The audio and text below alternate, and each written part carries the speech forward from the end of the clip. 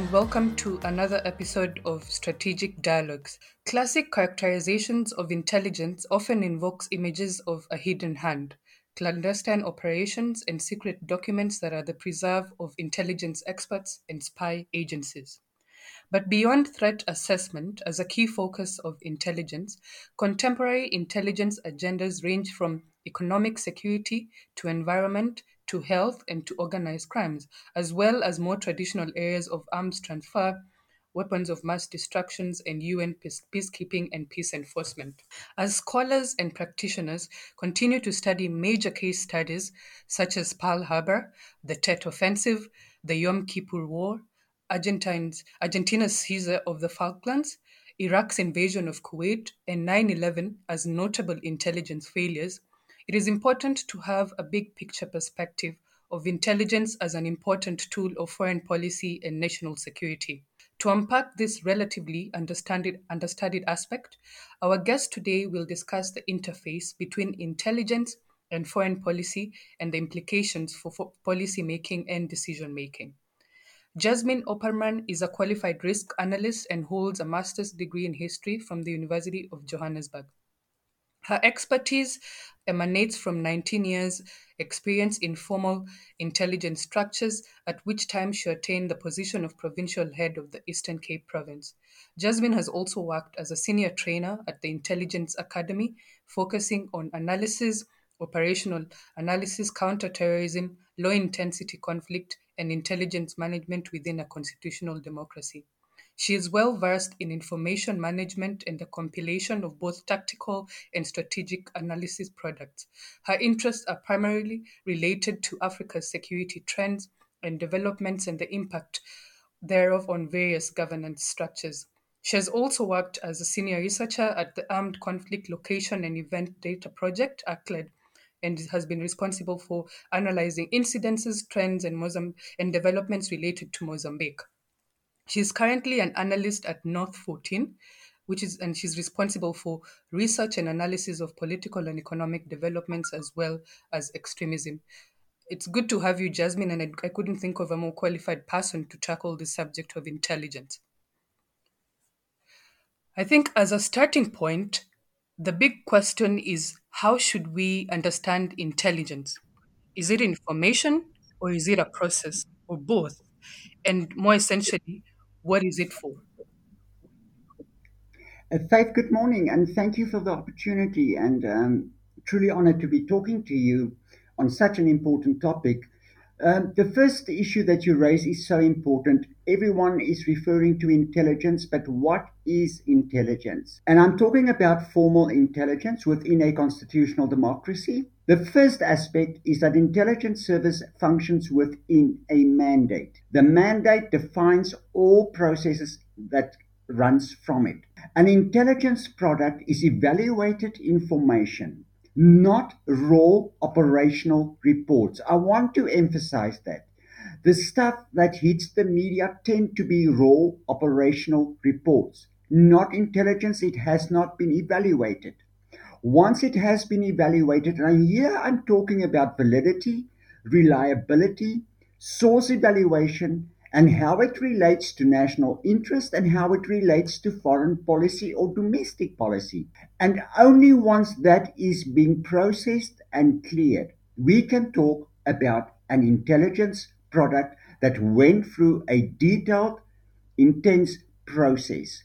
A raw operational report has not been evaluated. There has been no source evaluation, and you run into opinions from people and sometimes information peddlers.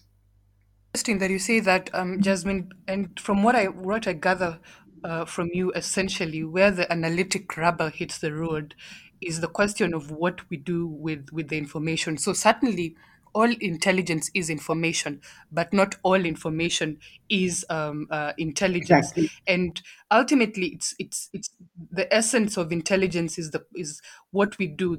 And when you go through the intelligence cycle, the question of collecting the idea of the process of collecting, analyzing, and disseminating that data, presenting it to the decision maker in order to reduce their uncertainty and allow them to make well-informed choices. So I think from the foregoing and from what you've laid out, it's very clear to me that intelligence then is both information and it's both process, in that sense, and that we need to also understand the idea of it, having those cycles and that process. But I think also, going further into the nature of intelligence, it's the question of understanding the broad categories that entail the process and collection of intelligence, and also the purposes. So the first category, how to understand intelligence, is the idea of, we have different categories, as you were saying. There's security intelligence, there's foreign intelligence, military intelligence, um, criminal intelligence, etc. And also, you can also classify intelligence based on the method of collection. So, human intelligence, which is the classic one, signals intelligence, imagery, and everything. For instance, your open source intelligence, and that's a subject that we'll touch on later in the discussion. But touching on the question of how we are going to understand the evolution of intelligence as an enterprise, I think we also need to mention that we are working in a very different strategic environment in the 21st century. It's very different from the bipolarity of the Cold War. We're essentially living in an information age. There's increased connectivity, there's increased access to information, for instance. Do you think that intelligence has caught up with the evolving international order? And another way of asking this question is, have intelligent experts and agencies redefined their role in the changing world? Faith, good question. And I think the problem that many intelligence structures find themselves is one, the politicization of intelligence to the extreme. Note, I'm saying to the extreme because you cannot negate from politicization. We are all political animals, even intelligence officers. But the extreme politicization. Point number two, whereas the Cold War you were looking for the crocodiles, for the elephants as your threat, we are walking through a forest of snakes. What snakes are you looking for is then the second question. And herein comes the prioritization of intelligence. If we talk about economic intelligence, what are we talking about? Are we merely referring to foreign countries trying to entrench or intercept some of the economic benefits and resources we have and trying to prevent that? Or are we also looking at the private sector and the role they can play within intelligence structures when it comes to economic intelligence? And then, thirdly, the issue of political intelligence is a highly sensitive issue in a constitutional democracy. I want to make use of an example, if you don't mind. South Africa has seen July looting and vandalism. And there was immediate shouts of intelligence failure. And I must be honest, Faith, I really got irritated with the superficial debate around this matter because early warning needs to be understood and truly understood for what it is and how it can and cannot work. But yet at the same time, those people shouting intelligence failure were the people shouting the intelligence service should not touch political sector of South African society.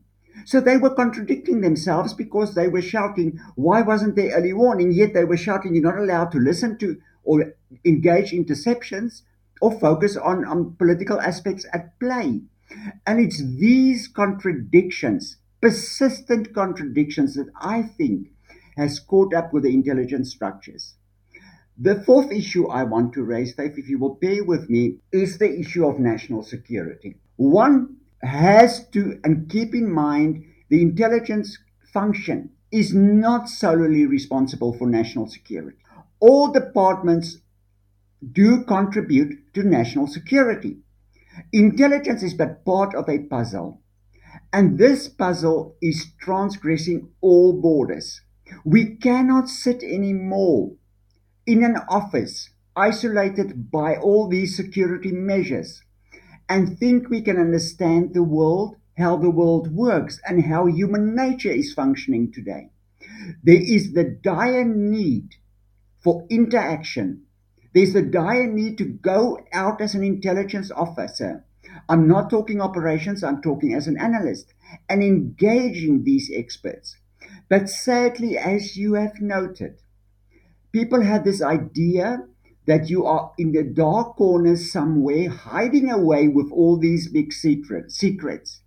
The word secret does not mean you are having impact. It does not at all correlate to the content and the value of the content. And this is here where the mind starts playing around with management in intelligence, is to put them out there without compromising operations. Needless to say, we have to keep this in mind, but have to put themselves out there, step out of the shadow, and start actively engaging these type of issues that we are faced with. I mean, the issue of the future is environmental security. We are, in 5 to 10 years, all of us are going to work that like crazy because of the impact. I can rest assured intelligence will be 2 or 3 steps behind because of their lackluster approach to the interaction of specialists. So, Faith, yes, we're talking different categories. But if we want to subdivide, we need to be very precise. Border intelligence is another example. I don't want to go into too much detail, but I have serious reservations about the relevance of border intelligence looking at the irrelevance of borders in Africa. So, how do you play with that and how do you work with that? Only within a regional and continental environment. Sadly, we are sitting with politicians obsessed with sovereignty, obsessed with their possessions, and with that, they start directing and guiding the intelligence process. And with that, it becomes a culture within intelligence. And with that, intelligence always plays to the tune of the politician, not to the most important sector you are accountable to, the people of the country. That is uncompromising in any professional intelligence service. Thanks so much, Jasmine. It's absolutely riveting to hear your perspective on the interface between intelligence and foreign policy, the location of how intelligence operates, the whole question of disaggregating, the dynamics of the architecture of the intelligence space and the structural issues that underpin it. And I just can't help but say it comes at such an interesting time in South Africa, but also globally in the context of Mm-hmm. the identity of how intelligence services are being shaped. And I just want to maybe use this time to ask you to reflect a little bit on these debates about the way in which the intelligence architecture is shifting in the context of Africa, more specifically, and how it's playing into this point you raised about this politics and this culture of playing to what politicians want. And normally what politicians want are not necessarily resonate with the interests of the citizen. It's the interest of themselves, as my very pedestrian interpretation would be. Just to comment on that in terms of from your experience, how you've seen that shifting terrain emerge in terms of this whole process of the interface. Uh, uh, Thank you for that question. Important question as well.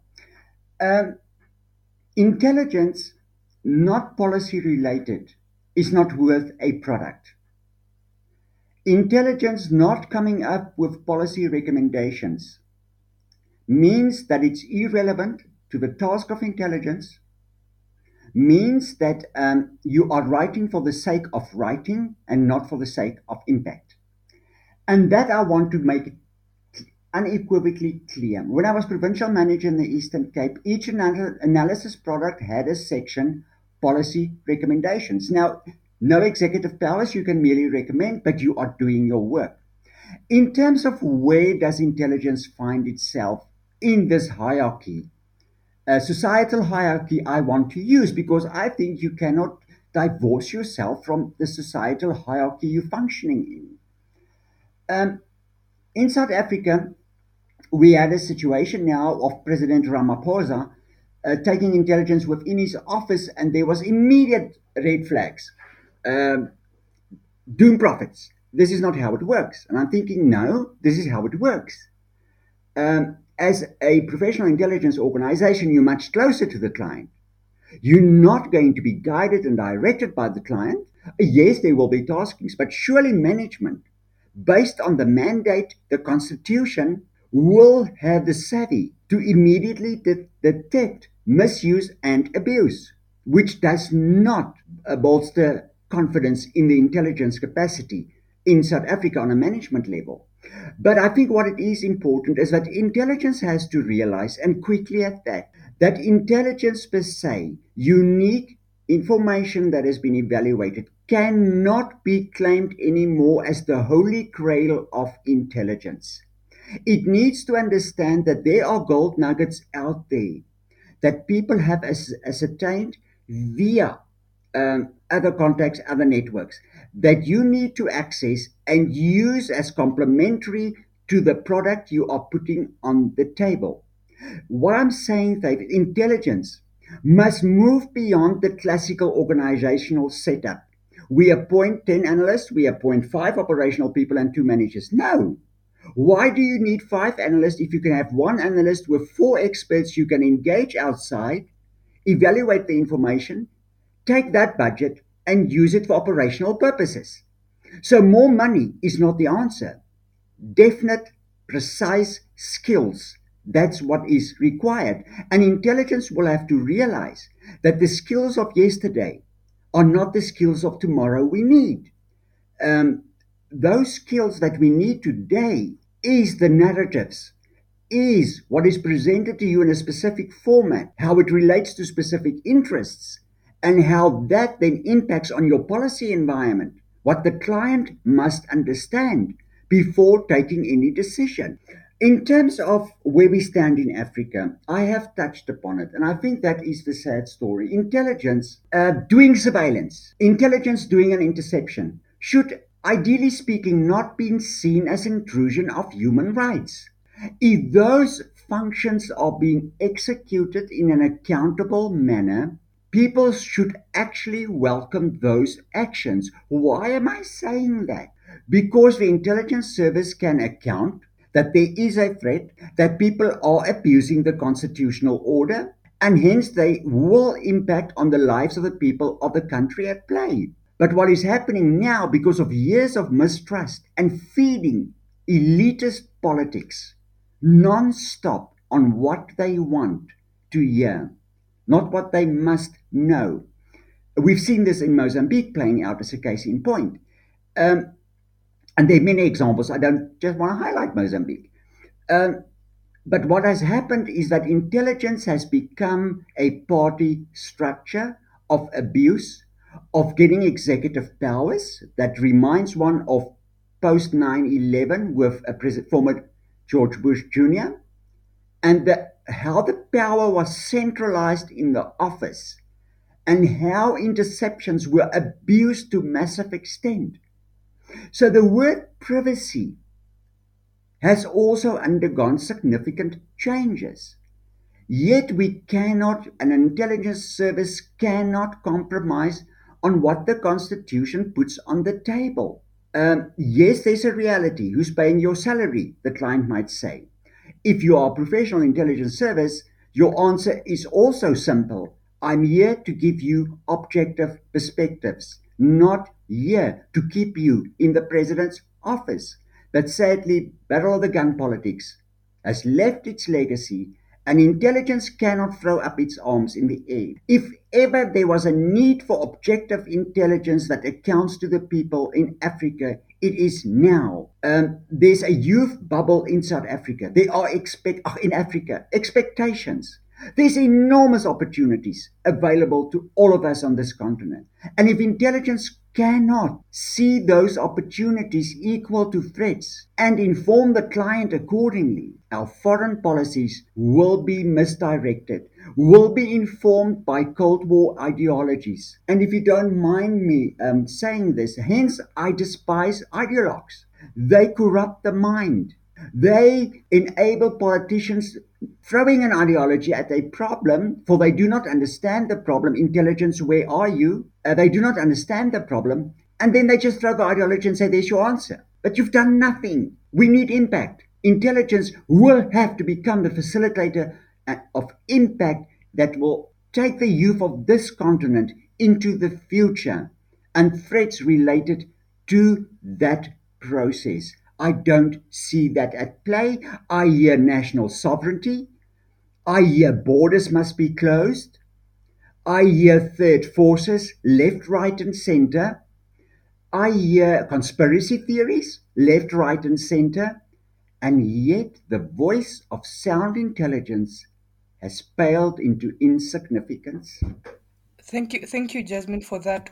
From what you're saying, I gather then that ultimately, in a changing world, in a very complex and diffuse environment, there's a need to appreciate the role of the intelligent expert or the intelligent analyst as not being merely just a briefer, but is also one who supports the decision maker.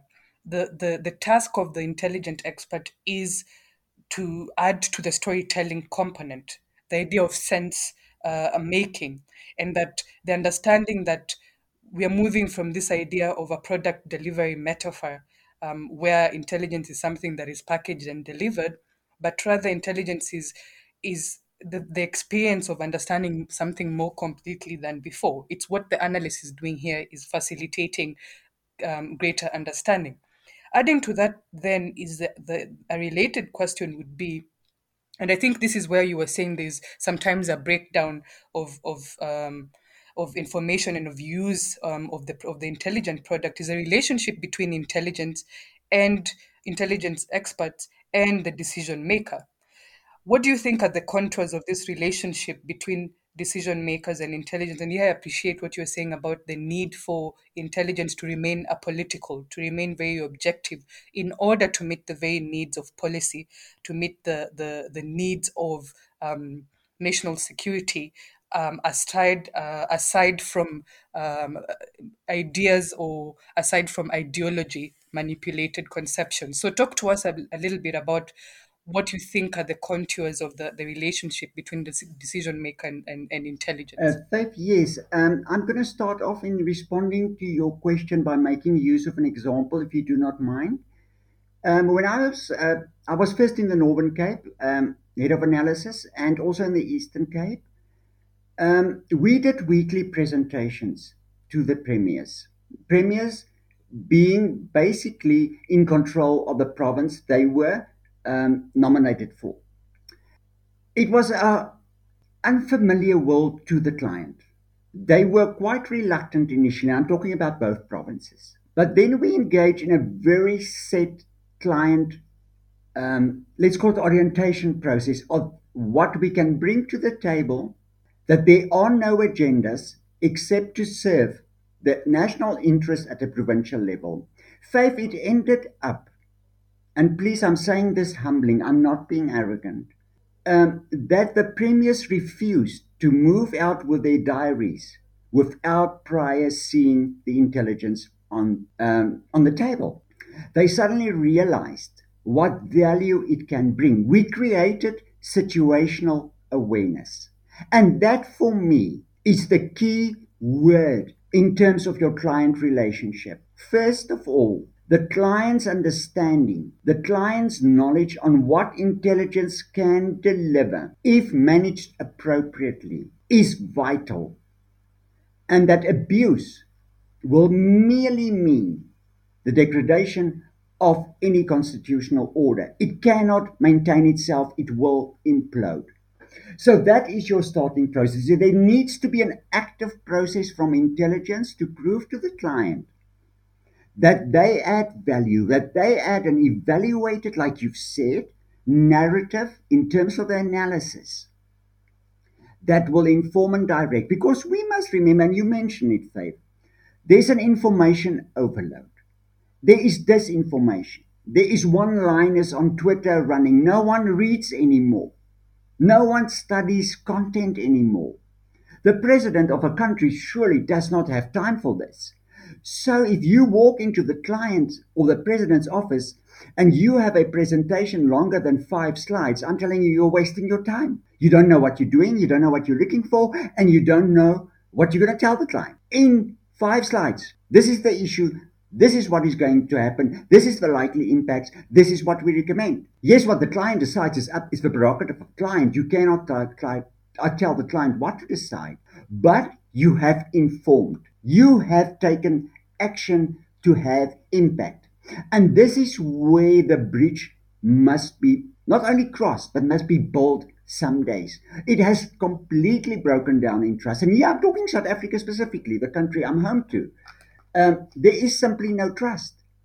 And your management intelligence plays a pivotal role in this process. And that often concerns me is that people are being appointed in positions without the required experience, knowledge themselves of what intelligence entails. Yet they may mistake these decisions. Faith on being apolitical.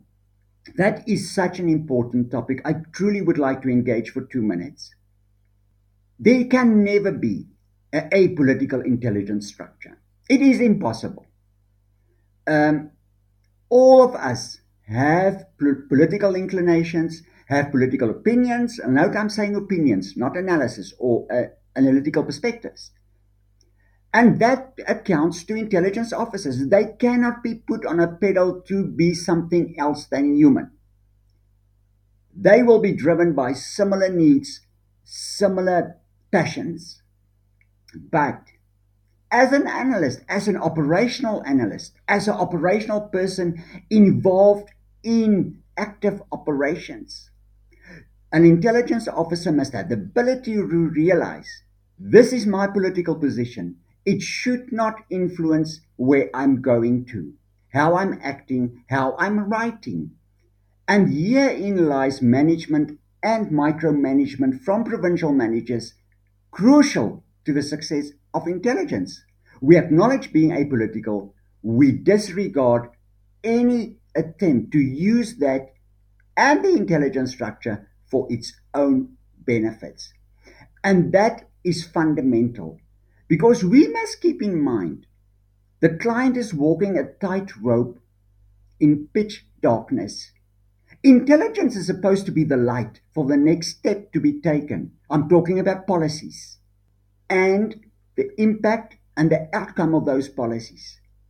And if that light goes down, the client is said to fall from that rope. And once we understand that with such a simple example, we as an intelligence service per se and management must understand the enormous responsibility that they have taken up. Intelligence is not a enrichment, self-enrichment career. It's a self-sacrificing career with passion towards the continent, the region, and the people of the country, not a political party. Thanks, Jasmine. I think you really set the tone here for us in terms of unpacking and really giving us the real nuggets about what an intelligence operational personnel, the dynamics, etc., how it needs to be conceptualized but also operationalized. And on that point, I just want to perhaps ask you, from your experience, can you maybe provide us? You talk a lot about client and how the client relates to the intelligence that is being provided. What's the needs assessment and so forth.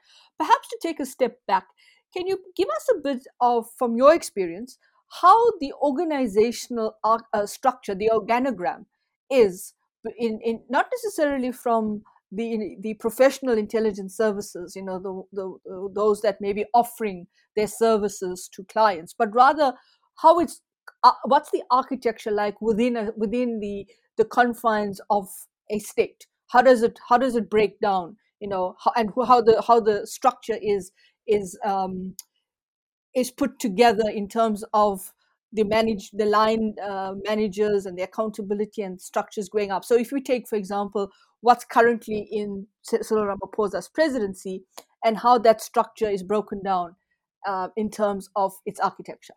Thanks. Yes, sure, I will do. Um, And it's ironic that you ask that question. You know, the biggest downfall for intelligence is when the intelligence cycle was perceived as a recommendation for structure, which it's never its intent. It's functions that duplicates itself at all level, and I'll try to explain that now. First and foremost, we work, and that is again an uncompromising principle. You can delegate responsibility, but you cannot delegate accountability. And I want to use that as a frame. If one looks at the structure, and yeah, I'm going to talk specifically about South Africa as that I do have knowledge on, is if you look at the structure in place, there's a national intelligence coordinating structure that has been reactivated that is supposed to integrate military intelligence, crime intelligence, domestic intelligence, and whatever government department is at play. For instance, if it's border security, you bring in Home Affairs. If it's health, you bring in the Department of Health. But anyway, they have to do integrated analysis, sad to say, competition between departments, the need and the drive for bigger budgets, and also a legacy of mistrust makes that, which is such an important function, extremely frustrating with departments holding back on what is being shared. But that's beside the point. From there, you go to your DGs, and they are finally accountable. They sit with the top management, and now at national level, you have your national analysis, your national operations. We call it at that time national projects. Terrorism would be a very good example as a national project. Border intelligence would be another example as a national project.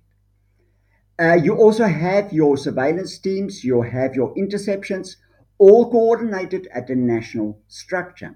These structures are supposed, note my wordplay, to inform your national client, that is to say, national government, your president, deputy president, your ministers, on a frequent basis on the issues at play, how it relates to what their policy execution capabilities, and when it comes to foreign policy, developments, Afghanistan, example. Surely there should be a product now in front of the Minister of International Cooperation on how it relates to South Africa and how it will drive South Africa into the near future in South Asia and the Middle East.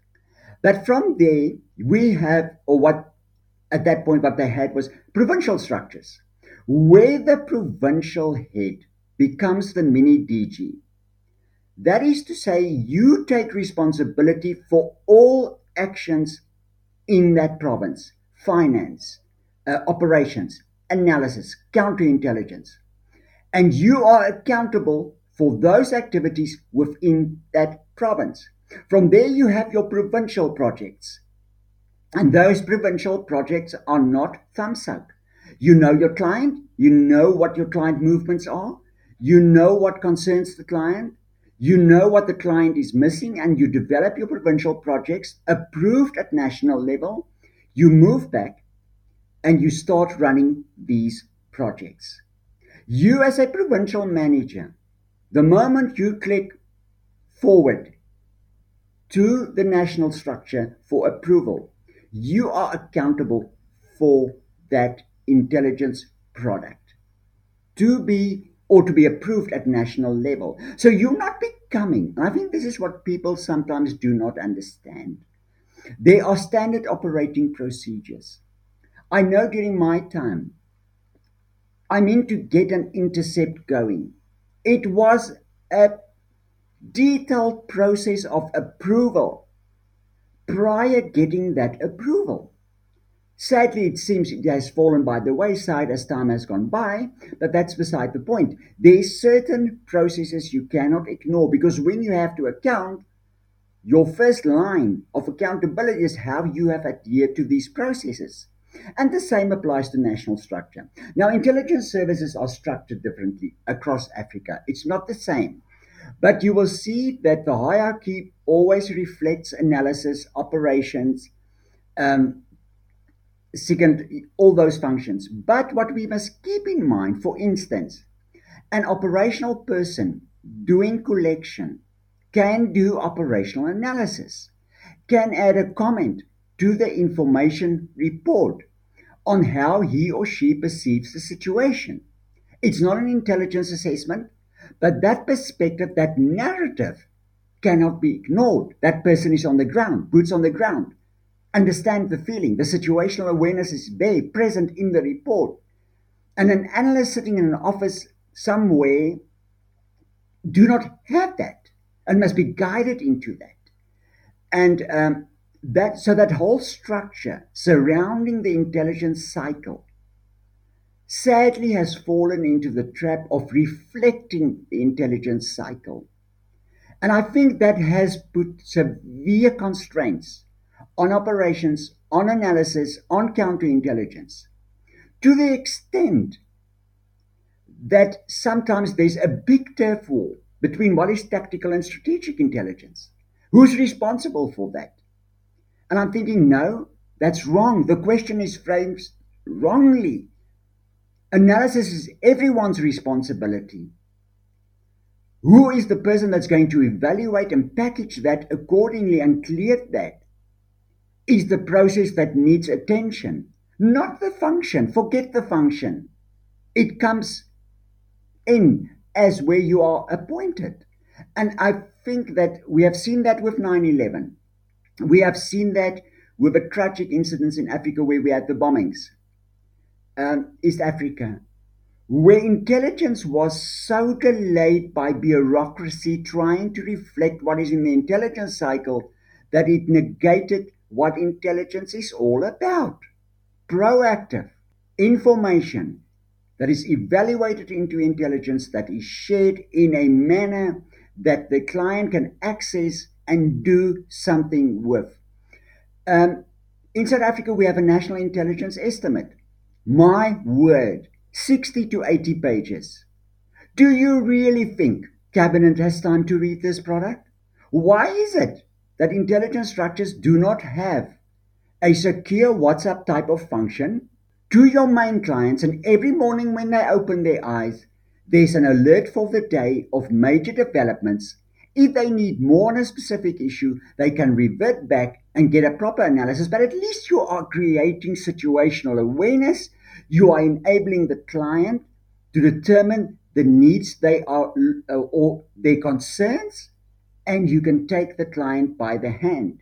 And take the client by the hand. What are the intelligence services afraid of? Take them by the hand. You're not there for them to win the next election.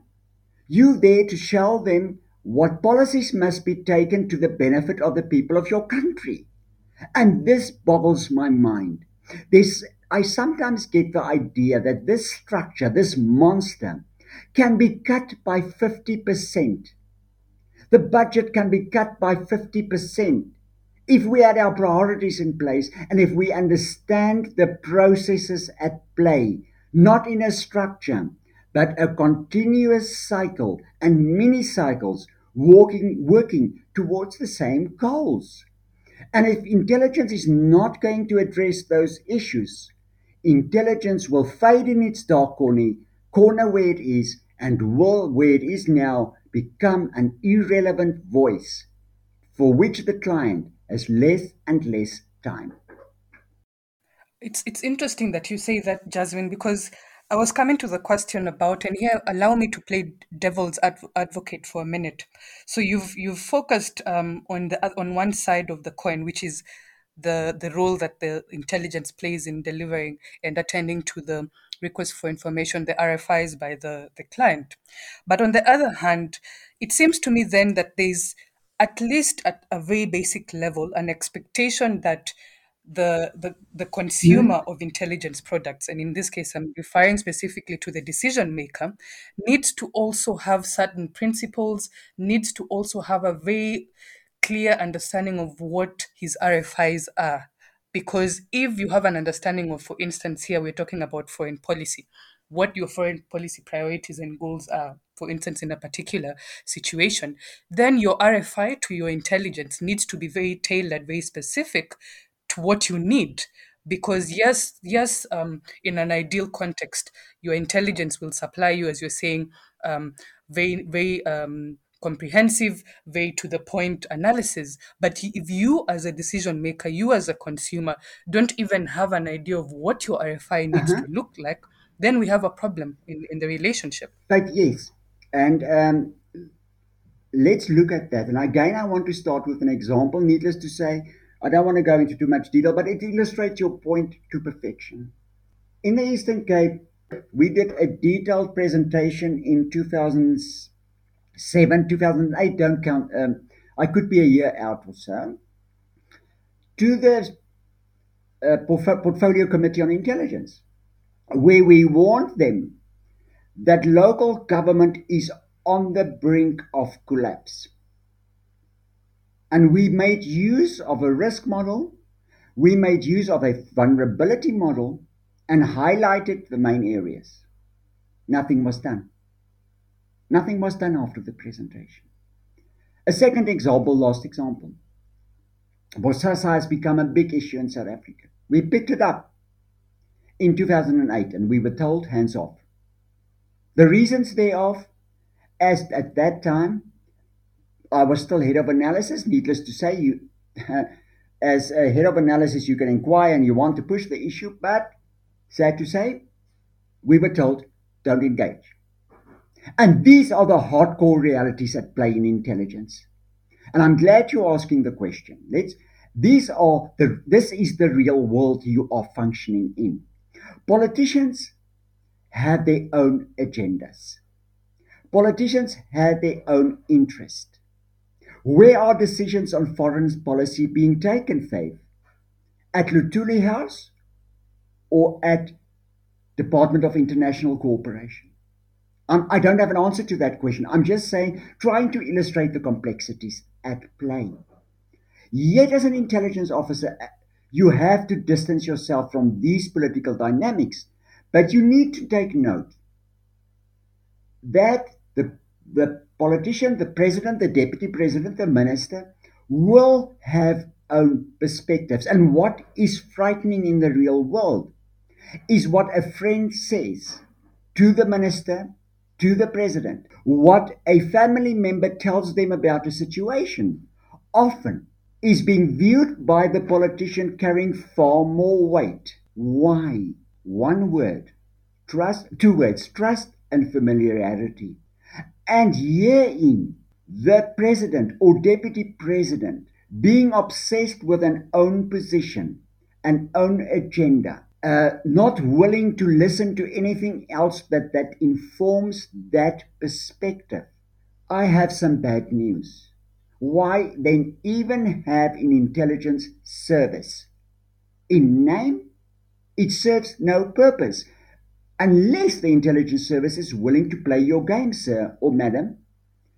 Uh, and herein, as you have noted, the client's understanding and the client's perspective and the client's knowledge of intelligence and what it can bring to the table, if that is not in place, if that is not sound, if that is being sold to foreign interests and self serving interests, I don't see any value for an intelligence service trying to be objective and professional as they can be, for there is no one listening, hence there is no impact. So an intelligence service must not become a deviation tool to the leaders of a country to show that they are adhering to certain democratic values, norms, standards, whatever those words mean in these days. But it is an interplay. It is a relationship, Faith, and that's why I made use of the example of the premiers. I mean, the Premier of the Eastern Cape chased me out of his office one day. How dare could I have accused his sister of being involved in corruption? Yet the next week, we were asked to continue with the presentations.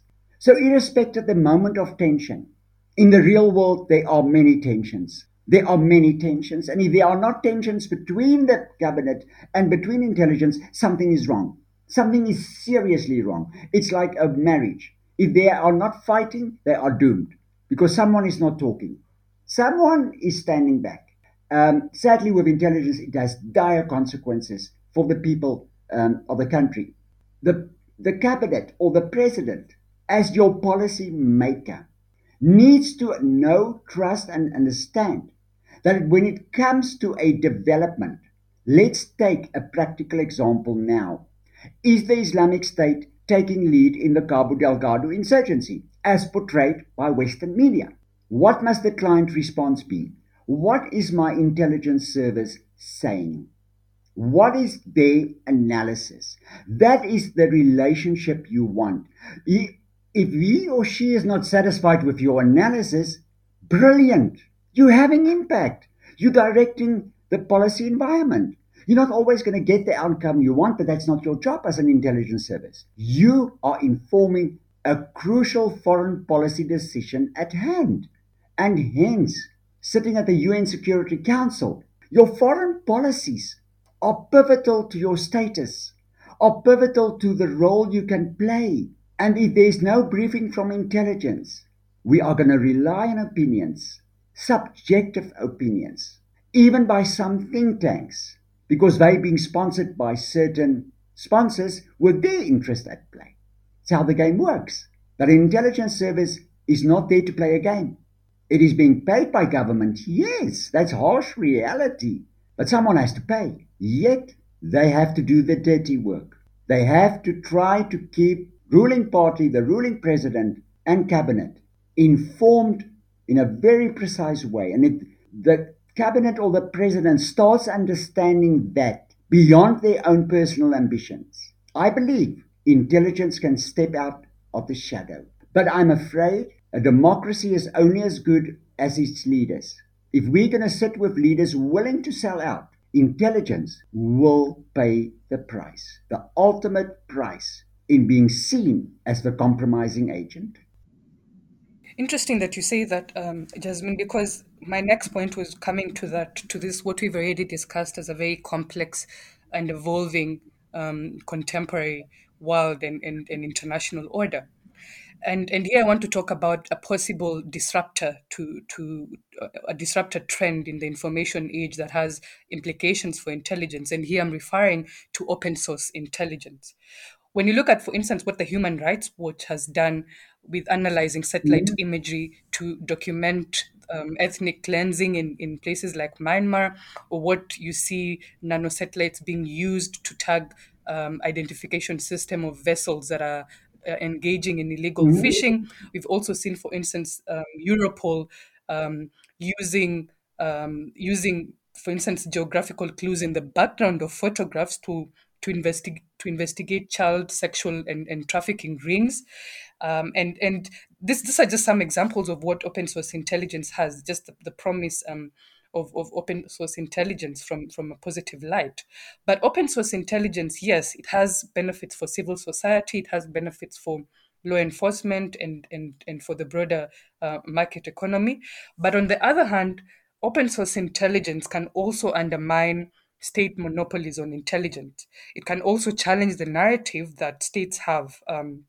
And this can be counterproductive in particular ways. And here I'm thinking, for instance, if I want to use a historical example, if you look at the Cuban Missile Uh-huh. Crisis, for Yeah. instance, I remember a story of at the time there was already talks through back channels of movement in Cuba around the missiles, but while the decision makers, while the White House, the the Pentagon was gauging on what to do, they actually wrote out and reached out to the media houses and said they need to remain quiet on this activity, not to report it so that they don't jeopardize whatever national security operation needed to be done in response to the Cuban Missiles Crisis. So I think that is a worry of the whole idea of the explosion of the open source intelligence in this sense, because on one hand it has implications for state security in that sense, but it also has implications for data privacy and individual data privacy. It's a difficult trade-off, It is isn't it? extremely difficult. And I want to raise two or three issues related to that. In fact, I'm concerned with how the word intelligence is being used these days, left, right, and center, uh, by certain think tanks, by certain media houses. You will often see in a media report a reliable contact or reliable source stated that. And I think you're not telling me anything, are you? You're not adding to my value because I don't know your source. May I see your source evaluation? Because that's your most important document for an analyst at the end of the day, your evaluation of the sources. Hence, Dave, you might disagree with me, and you're welcome to disagree with me. I do not have all the answers. I do not believe that there is such a thing as open source intelligence. Intelligence, at the end of the day, has a very precise and specific function related to the policy environment. And the moment you have an intelligence service engaging in such activities as you've mentioned with the Cuban Missile Crisis, and I want to make examples, I want to use examples closer to home. Media freedom in Africa. In South Africa, during one of the most horrendous genocides against human dignity, apartheid, how media was exploited, let's call it by psyops, because that's what they were. And if we see how this is playing out coincidentally in Mozambique, it's just as scary. Then an intelligence service has become in itself so focused on deep cover covert operations that it cannot see the value what is out there. And by taking the word intelligence away does not mean there's lesser value. It just places or puts that type of report in a very specific puzzle or specific context, adding to the final analysis. If you want to go according strictly to constitutional order in South Africa, any person that pays for information beyond the intelligence structures are actually acting illegally. But that's beside the point. So an intelligence service in itself must never think it holds the key to all problems. It holds the autonomy on this brilliant thing called knowledge. It's impossible. There is simply not enough experts in an intelligence service, for example, when it comes to nuclear issues or, like you've said, organized crime, which is a highly complex environment to work in. It becomes seriously complex, I promise you. But a good analyst, mark my words, can take 15 quality open source reports with the right tools and write a brilliant risk analysis. Brilliant, with the right tools available now out there. That's their benefit. It's available to all. But that analysis must speak to the mandate of policies. If it does not, it's not intelligence. A media house seldom writes for the policy environment. A think tank, yes, there's some brilliant work out there. I've read some brilliant analysis until it comes to the conclusion. It all falls apart. Why? There's no boots on the ground. There's no situational awareness. There's no feeling towards what is happening. Intelligence, step in, please. What are you waiting for? You have the mandate. And I think that intelligence has been so, hammered by ill-informed perspectives that even management has become scared of what they do and what not to do. And it's actually quite simple. Your mandate is in place.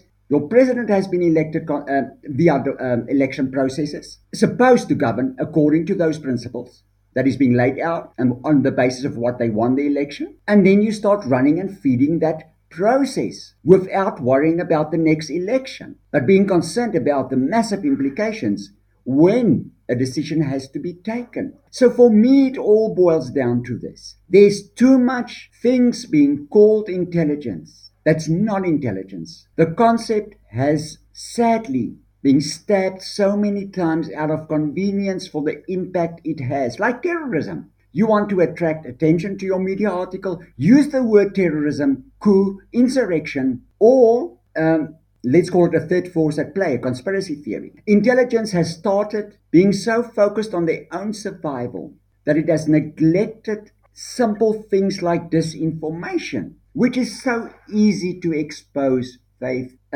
We had a project running, and I'm sorry, I'm always going back, and I'm just using these as practical examples, on reports following our first democratic elections. It was amalgamation. It was really not it was not an easy time, but a brilliant time as well to see how people connect. And there was a project accusing some senior politicians of actively engaging in disrupting the ruling party, the ruling government. Let me rather use that word. At the end, Faith, that project became a source evaluation project. And within a matter of 2 months, these disinformation agents were identified, red flagged, and kicked out. And nowhere has any of their information impacted on the policy environment. Now, that, for me, is an intelligence success that will never hit the media. It's not sensationalist enough. And herein is the next difference between open source think tanks and intelligence. If you want to be a Hollywood star, go and move to Hollywood. I always said that to students. If you want a gun, sunglasses, and Levi jeans, you don't belong in intelligence. A good intelligence officer should never use a gun. What the hell do you need a gun for? You don't have executive powers. Who are you going to shoot? Me, when I anger you as your manager. And that for me is fundamental. Sensationalism is not part of an intelligence structure. Political covert operations, as we've seen, or what has been presented rather, let me rephrase, at a Zondo Commission, should never have been part of intelligence. That is non-intelligence anymore. That is blatant political allegiance with benefits to certain individuals in intelligence structures. If that happens, you have corrupted and committed treason to a professional function which so many people believe in and hope for. And it is in this harsh reality that exploitation is a reality that we cannot ignore, be it at national level, regional level, continental level. You know, and I know I talk too much. Please stop me if I talk too much. Let me give you a practical example to illustrate this. And sorry, I'm going back to Mozambique. I've been working that insurgency now for quite some time, and I love the people of Cabo Delgado. Maybe I'm already too subjective when it comes to intelligence, but I'm no longer in intelligence. So Rwanda moves in before the SADC. And needless to say, we've been being bombarded with their successes, and they've done good. I'll give it, they've done good. But the question is, why has Rwanda moved so quickly? Why have they been so eager to move in before SADC? Why are they directing the narrative of what comes out of Cabo Delgado? These are the matters an intelligence service should be focusing on from a foreign policy angle. Suddenly you see Rwanda reaching out to Tanzania and very close to Mozambique government. And we know our diplomatic relations has not been good with Mozambique for some time. But policy decisions have to be taken. And herein lies intelligence. Herein lies, one, the president and the Minister of International Corporations understanding what intelligence can put on the table, the trust that they will present as humanly possible as we can be objectively, and informing the president on a factual, informed analysis within 5 slides or 3 pages. What is at play and how will the region, note I'm not saying South Africa, I'm saying the region. We're talking foreign policy here. We have to move beyond national interest here. How that is going to set the direction for the next 5 to 10 years. If that has not happened by now, we are sitting with an intelligence failure. Why not? SADC, against all expectations, including mine, Faith, I will admit that, deployed. Yet everyone is gunning SADC. What are you doing there? And I'm thinking, no, it's not about what you're doing there. It's the fact that you are there and what you are and how you're going to do in winning the trust of the people. Not playing the Maputo violin, because we know there's a war economy at play. And these are simple examples. What does the over-militarization of Cabo Delgado means for the stability of this region? I'm afraid not good news. I don't need a document with secret at the top and the bottom to tell you this. I just analyze what I have in front of me. Hence, it's the quality, the commitment and the passion of the intelligence, of the people deployed in intelligence. I always say, give me 3 good analysts with passion, and we can cover this region with a smile. But sadly, it seems that it's become an employment house. Sadly, there is no more passion as there used to be in the 90s and the 2000s. People that simply do not understand the miracle that has taken place in South Africa. And we see that being eaten away day by day. And intelligence has a role to play. And I'm making use of South African examples. I'm sorry about that. But we can go into Africa. We can go into the Central African Republic, South Sudan. We can look at Guinea. Why is Mm. Africa seeing so many coups? Wrong question. Why don't we see coups every bloody day? Because we are sitting with ideologues. We are sitting with politicians that are seeking quick fixes to enrich themselves. I'm sorry being for upfront, but prove me wrong if I'm wrong. Yeah, I hear what you're saying, and certainly what the points that you were raising about the need for decision makers to act on strategic notice. Because what's the point of intelligence? You've been given strategic notice of certain developments, but number one, you fail to comprehend maybe the urgency, or you fail to think through the options of responding to particular situations. Then, as you're saying, you're just laying the stage for failure. But on the other hand, you're rendering the role of intelligence in forestalling strategic surprise useless to a large degree. And it boils down to the very question about we still need to appreciate the role of intelligence as a tool of statecraft. That cannot be overlooked in We any need sense. to create risk aversion. We need to create, you cannot deal with all risks and threats out there, but you can guide the government to those matters that needs, and you've said it, urgent attention. Time is not on our hands. We need to take action now. I just want to add one thing, Faith. Bear with me. If a client decides to ignore, that actually, if you think about it, Faith, once the client has been exposed to intelligence, and intelligence, I'm talking high quality product, there should never be a compromise on it, and decides not to act. In a constitutional democracy where intelligence service do not always have executive powers, a client has taken note.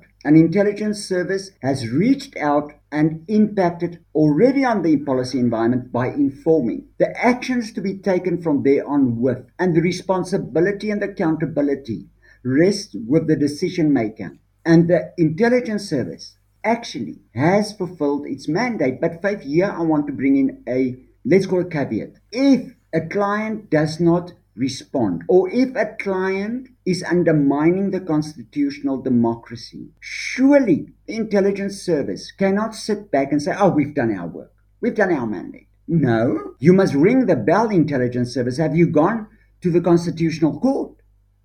Have you raised this issue with the highest? It's the ethics Mm. question. It's just not about utility anymore. It's about the ethics dimension.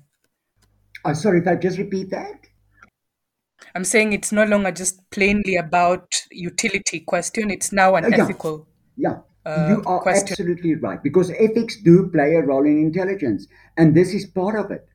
Hence, if you, and sorry, Faith, I'm going back now to the recent example. There's been an intelligence failure in South Africa. Then the minister said, no, there was early warning provided. I'm thinking, no, minister, what have you done with the early warning is the question to be answered. Have you used all avenues available to ring that bell? To make note that all that should take note, to tell the people of South Africa, we have given a presentation. It's not good enough. You're not getting paid to do a presentation. You're getting paid to have impact, be it foreign or domestic policy.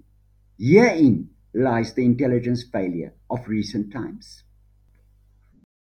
I think as we wrap up, just a final Hmm. word on the state of intelligence in South Africa, and you've already alluded a lot to what we've seen, and on the back of the July unrest, or whatever people want to call it.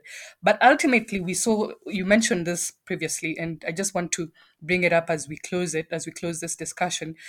We saw a shuffle that moved intelligence closer to the presidency. You've already said, in one sense, this is positive because it moves the intelligence close to the decision maker and enables the intelligence to adequately perform its role in informing and helping the decision maker to make informed choices. That's one end of it. On the other hand, do you see a risk for increased politicization, given the room that we have, or the risk that we have of factional battles Yeah. being played out, and intelligence being instrumentalized? That's one question. And on the other hand, where to from here? As you wrap up, what are the prospects then for South Africa's intelligence sector, given recent Okay, developments? thank you. Yeah. You know, it's ironic. You just actually gave, just to a certain extent, the answer to that question when you used the word ethics. The future of intelligence, or the risk of misuse and abuse, is most probably at its most vulnerable stage if we look at the ruling party, and you've mentioned it, factionalism. The party economically is in a crisis. It is truly experiencing such internal tensions that local government structures have imploded due to that. We're sitting with communities highly securitized, on the edge of having had enough. We're sitting with a ruling party that is deep busy with soul searching. Are the new leaders going to come from? And I think that was one of the reasons why the president decided to bring it into his office, is that there is simply no quality leaders visibly present within current structures in the ANC. And please, I am not criticizing the ANC, I'm just putting certain facts on the table. For that matter, I can say if you look at the DA, they should really catch a wake up and realize that they're a bit behind times. But that's just a side comment. At the end of the day, we need, or intelligence and the client has to understand and decide if we truly need an intelligence service that lives up to what is being expected from them, not only its mandate but the people. If that is not being done, if we do not have a management that is committed to this intelligence, what we call intelligence, and the role it can play, if we don't find similar commitment from the client or from the president or from the ruling party and opposition parties, let's not ignore that reality. We might as well close the doors of intelligence. But then we must realize there's a price to be paid. If we look at organized crime, transnational, terrorism, transnational, environmental, transnational, and we can list these issues endless, violence against women, these factors, these realities will engulf this region and this country. And sad to say, it's already happening with certain developments taking place because of crime intelligence that has imploded, because of a self obsessed intelligence structure that they have the ultimate knowledge on everything. And with a government so entrenched in itself, focused in itself, that national values seem to start taking secondary priority. That is the price we're going to pay. But let's not fool ourselves. In understanding intelligence and accountable governance, and accountable intelligence, maybe I should say, if we are not willing on this continent, and I take this broader than South Africa, are not willing to accept this massive accountability, then please let's stop ourselves by referring to an intelligence structure. For that they are not. They are merely serving a propaganda stream that does not benefit the people of this beloved continent. Thank you so much, Jasmine. We could talk about intelligence all day, but I think we need to bring it to a close. It's been a very illuminating episode.